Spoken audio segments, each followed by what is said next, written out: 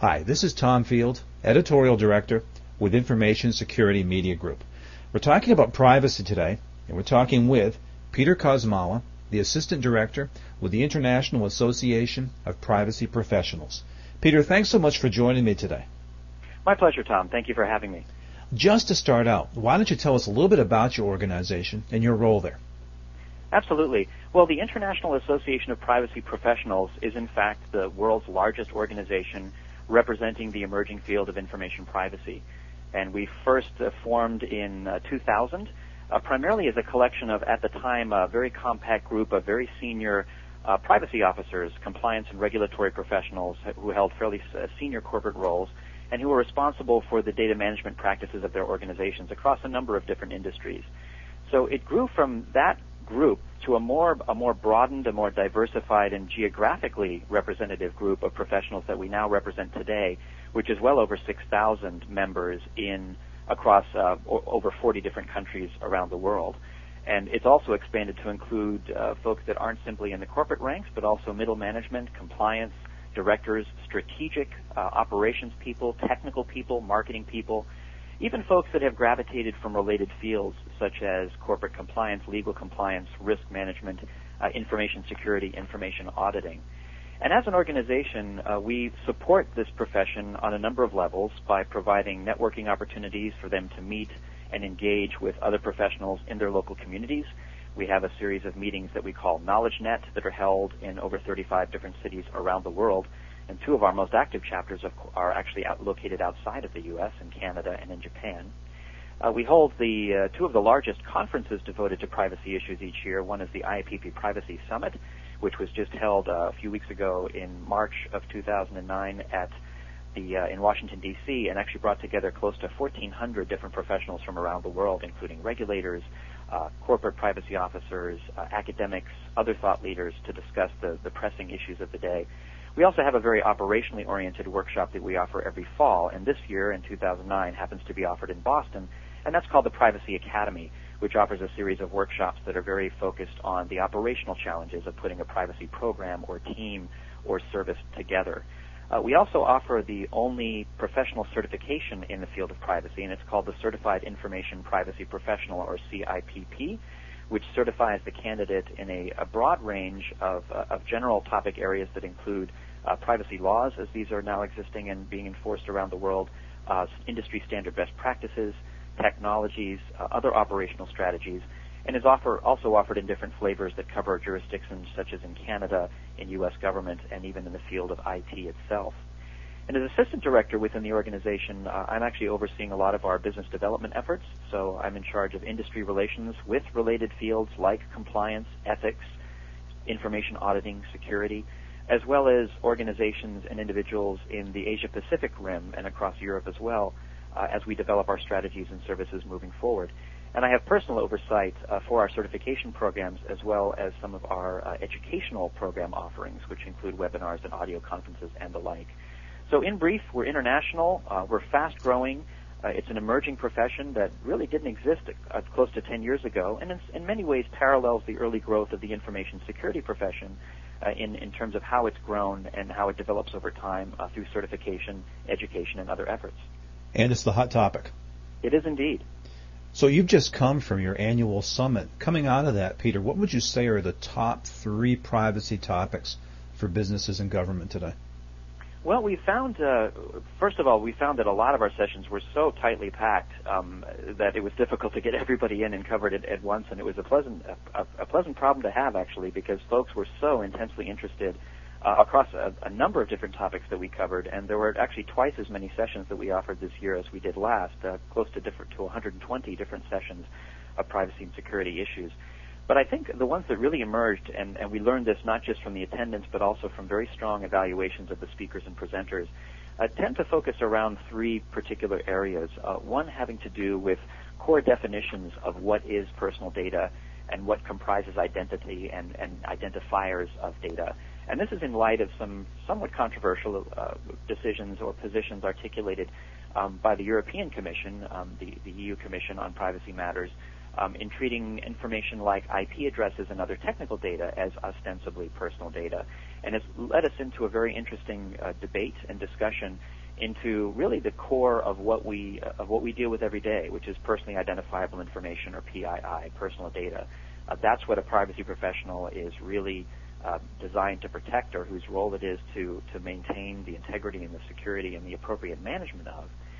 Other areas we're noticing that are really emerging fast are, and this is not exactly new, but it's just growing even more, is an increasingly complex constellation of laws and regulations now emerging around the world, where the U.S. has taken a lead in regulatory approach around things such as notice of security breach, so data breach notification and response. Other countries are fast on the heels of these developments, such as in Canada, where the Privacy Commissioner of Canada, Jennifer Stoddard, issued late last year some guidelines around what organizations are expected to do in terms of ID theft prevention and data breach response. Even the United Kingdom and other EU nations are starting to look at the issue very closely.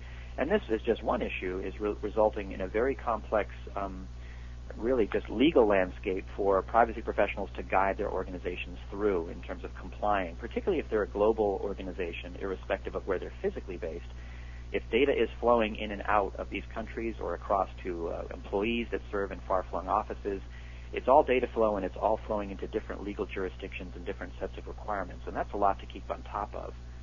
And then lastly, I would say is an emerging technologies such as cloud computing or decentralized data flows, data centers that are that have different at various endpoints and require similar considerations on how to sort of map that data, inventory it, protect it, make sure that it's complying with relevant legal requirements. Well, interesting. How do you find that organizations are tackling some of these challenges? And I wonder if out there might be some leaders in the industry that others can follow. Well, there's a lot of really good work that's being done on the policy side, especially. And I think one response is to start to look at privacy issues more holistically as information management issues and information governance, and looking not just at the specific legal and operational requirements, but integrating that into the practice of the organization as a whole. Historically, privacy as a profession had very compliance-centric origins in terms of just compliance with established laws. Here in the U.S., that would be HIPAA in the healthcare profession, the Gramm-Leach-Bliley Act, the privacy provisions within that law, that drove a lot of activity and a lot of program strategy amongst organizations here in the U.S. But as I said, as our membership has diversified, so indeed has the approach to privacy, in it being now positioned more as a strategic asset and a trust builder among relationships with customers, citizens, if you're a government agency, vendors, other types of partners, where it's a really critical component of what an organization does. And that essentially has pushed us to where it has a very valuable strategic role in what an organization does, whether that's a government or a business or a nonprofit or other type of organization. And I think that, in turn, has led to a greater awareness that there has to be coordination, that privacy is not a subset of any one particular area, such as information security as one example, but is, in fact, a very valuable area of its own that is rooted very much in legal concepts and regulatory approaches, in solid practices, but that requires integration and collaboration with folks on the information security side or on the risk management or corporate compliance sides, so that the organization is very integrated and is very coordinated in its response to very vexing issues like identity theft prevention, data breach prevention, other types of threats to the integrity or the security or privacy of information that organizations deal with. So increased coordination, I think increased call upon legal knowledge and understanding of how these regulatory developments are still very fluid. This is where certification comes into play, quite honestly, and I think it's very valuable that the CIPP as a designation is out there for organizations that are starting privacy teams or efforts to establish a baseline level of education and understanding amongst their team members, even folks that they're coordinating with elsewhere in their organizations, just so that everyone is aligned on what the basic requirements are, and importantly, that they can spot the issues as these start to emerge. Now, you talked about privacy legislation, Peter, and there are a couple topics I want to talk with you about. One of them is the Massachusetts Data Protection Law. Mm-hmm. I get the sense that this is one of the toughest privacy legislations to come down. And I wanted to get your perspective on that and what kind of impact that legislation might have on other states or even the federal government. Well, as an organization, it's important for me first to note that the IAPP doesn't take explicit policy positions on laws, privacy laws or regulations, both established and emerging. But I certainly can comment on how some of the challenges that our members have run into and how we wish to assist them. And our goal really here is to provide a forum for discussion around the development of such laws and such approaches and allow them to coordinate with each other and develop best practices and responses together. But that said, you are correct in noting that it's quite a challenging law that Massachusetts established. It actually it was enacted, or the rules were enacted in September of 2008, and was originally scheduled to go into full enforcement mode early this year in January. But the compliance deadline has actually been pushed back to January 1st, 2010. And the law is fairly broad-reaching in that it doesn't require or doesn't apply to organizations that are simply physically based in Massachusetts. The business or the organization can be based anywhere, but as long as it's handling the personal or sensitive information of a citizen of Massachusetts or a Massachusetts resident, that they would then be subject to the law. And it also goes further in that it's not simply a notice of security breach law, but rather is pressing for evidence of a comprehensive written information security program and actual established procedures extending out even to a vendor network if your organization is working with outside or third parties that are handling or processing the so-called personal sensitive information on your behalf. And of course, the consequences for noncompliance are quite significant in terms of not just government enforcement but also private litigation. So it's Massachusetts law, while not the first data breach notification law, I think is an evidence of sort of a new breed of approach that is quite comprehensive and quite aggressive in terms of the enforcement that it's pursuing. Of course, the pioneering law was California's Senate Bill 1386, which was first enacted in 2003, and put forth some essential requirements around the definition of computerized personal information and certain encryption requirements and paper records and the like. But now Massachusetts, a lot of states are looking to it as essentially the latest evolution of this type of approach.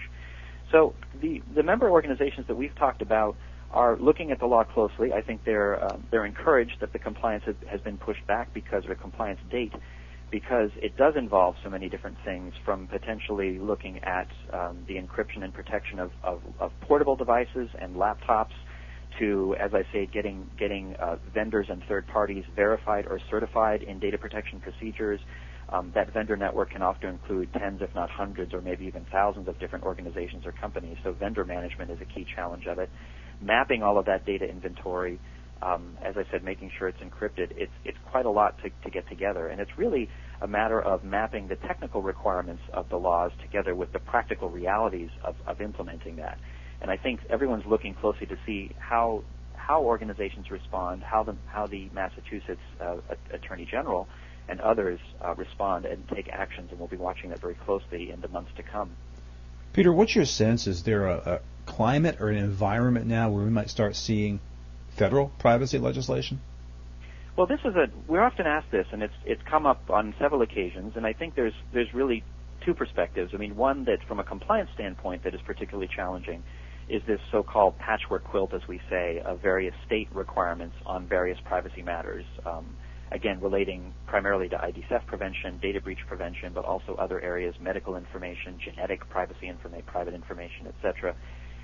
And it's led to a situation where, for an organization that is doing business within the U.S., that it's a lot to keep track of. Of course, attorneys and legal professionals are overjoyed because it calls more upon their expertise and their keen insights on how to navigate through that, or where to position the standard for compliance for your organization. And it is now taking on more of a global complexion, as I alluded to earlier, with other countries and other nations and regions looking closely at these very same issues, so that a global organization is really challenged by putting together an appropriate compliance framework for that. There are some organizations within our membership, such as Microsoft and Hewlett-Packard, and they're joined by others in the policy communities and the consumer advocate communities, that are arguing strenuously for an established federal standard for privacy protection, or an omnibus bill that touches on all these issues, with the primary benefit that it establishes a single standard that then everyone can map to, and that essentially preempts state provisions. But there's also a school of thought that looks to some of the different states, like California, like Massachusetts, that have established even higher standards than one might think might emerge in a federal bill, and that might result in stronger consumer protection. So it's a debate that continues to emerge. When we were asked this question last year, we were very doubtful that it would be top of the agenda in light of the new presidential administration. Now that the new presidential administration has been established, we're starting to see some indications that privacy will be a big part of the agenda, but secondary to obviously economic initiatives and stimulus initiatives. But we've already seen some major enhancements to the Health Insurance Portability and Accountability Act for healthcare privacy provisions under the stimulus package that was recently passed by President Obama. We have a new chairman of the FTC, John Leibowitz, who comes from a strong background in enforcement, particularly in the area of online behavioral marketing and online marketing privacy practices. So we expect to see a stronger enforcement posture there, not just by his appointment, but the policy direction of the FTC as a whole. So there will be, we do expect to see more activity.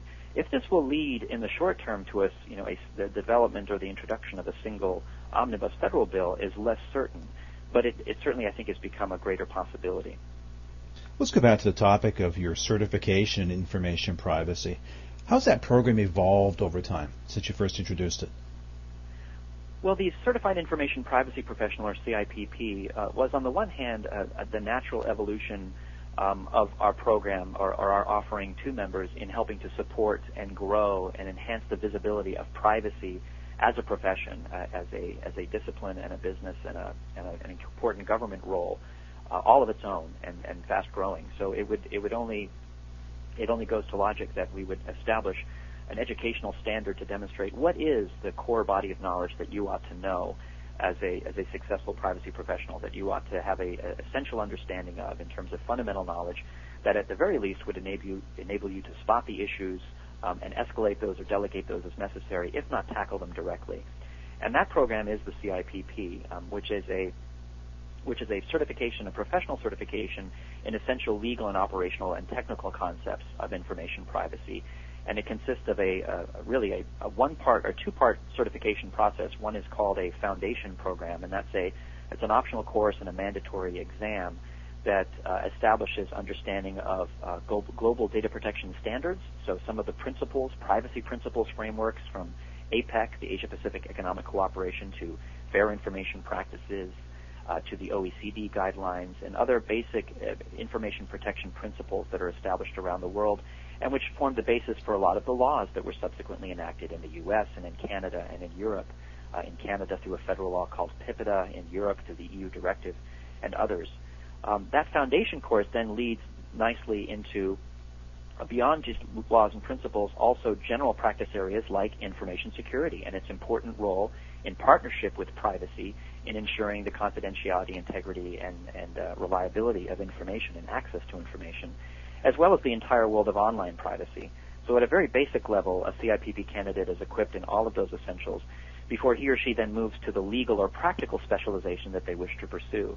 And here we offer variations in U.S. corporate privacy issues, if you want to certify specifically to the jurisdictional requirements of the U.S.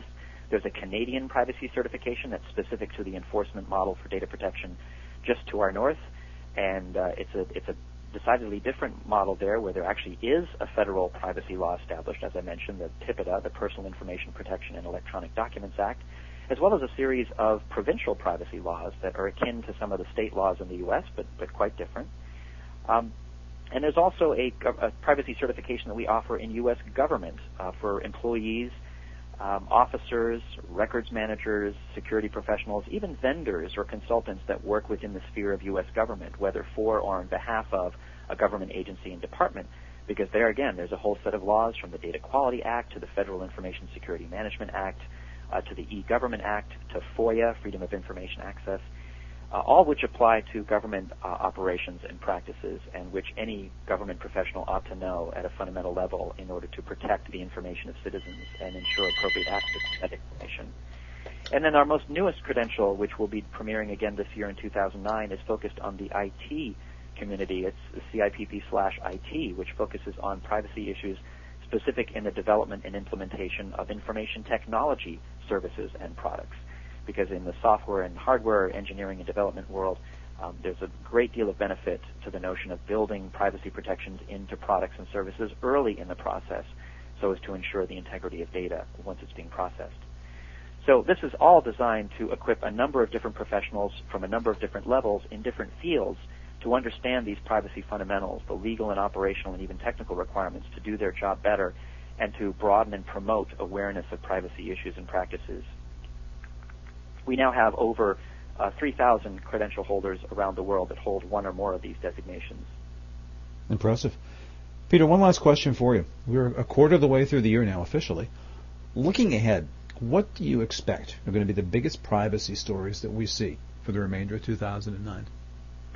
Well, it's a great question, Tom, and there's actually three I'd like to raise, one of which I mentioned briefly before. The one I'd mentioned is this, I said, as I described it, a complex constellation of laws on a global level that privacy professionals must tackle on behalf of their organizations to ensure compliance, but also that information is being handled reasonably and practically and in a way that really benefits both consumers and organizations and allows us all to grow and benefit in this information economy that we live in and in the challenging marketplace as well.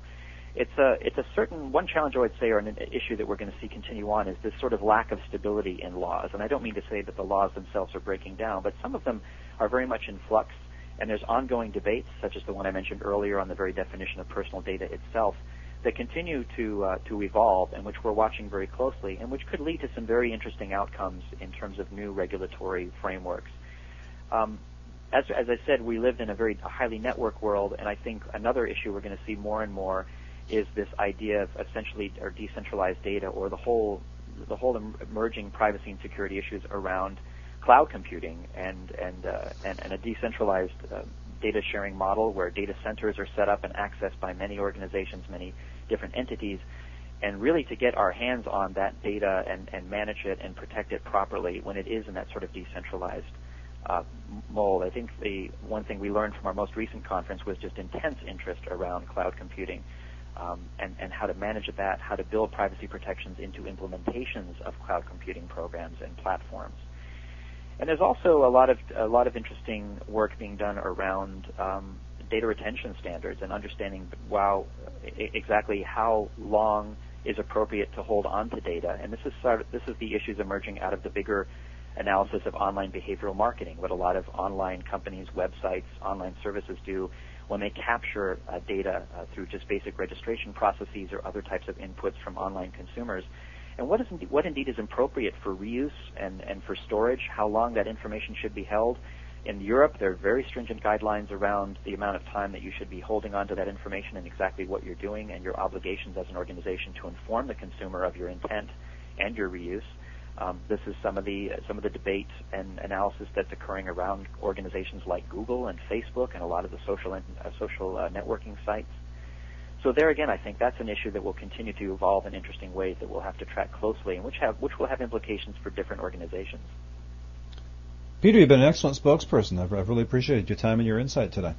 Well, we very much appreciate the opportunity to speak, Tom. And if anyone has any information or interest in pursuing certification in information privacy or simply knowing more about the IPP, I invite you to visit us at privacyassociation, all one word, .org. And a very simple way you can engage just in elevating your own privacy awareness is to sign up for the absolutely free Daily Dashboard e-newsletter, which is a daily digest of information privacy news as this occurs around the world each day. And it will simply get you smarter on what these issues are, how the laws are developing, and where it's all taking us. And it's absolutely free. Again, privacy is the topic of the day, and we've been speaking with Peter Kosmala, Assistant Director with the International Association of Privacy Professionals. For Information Security Media Group, I'm Tom Field. Thank you very much.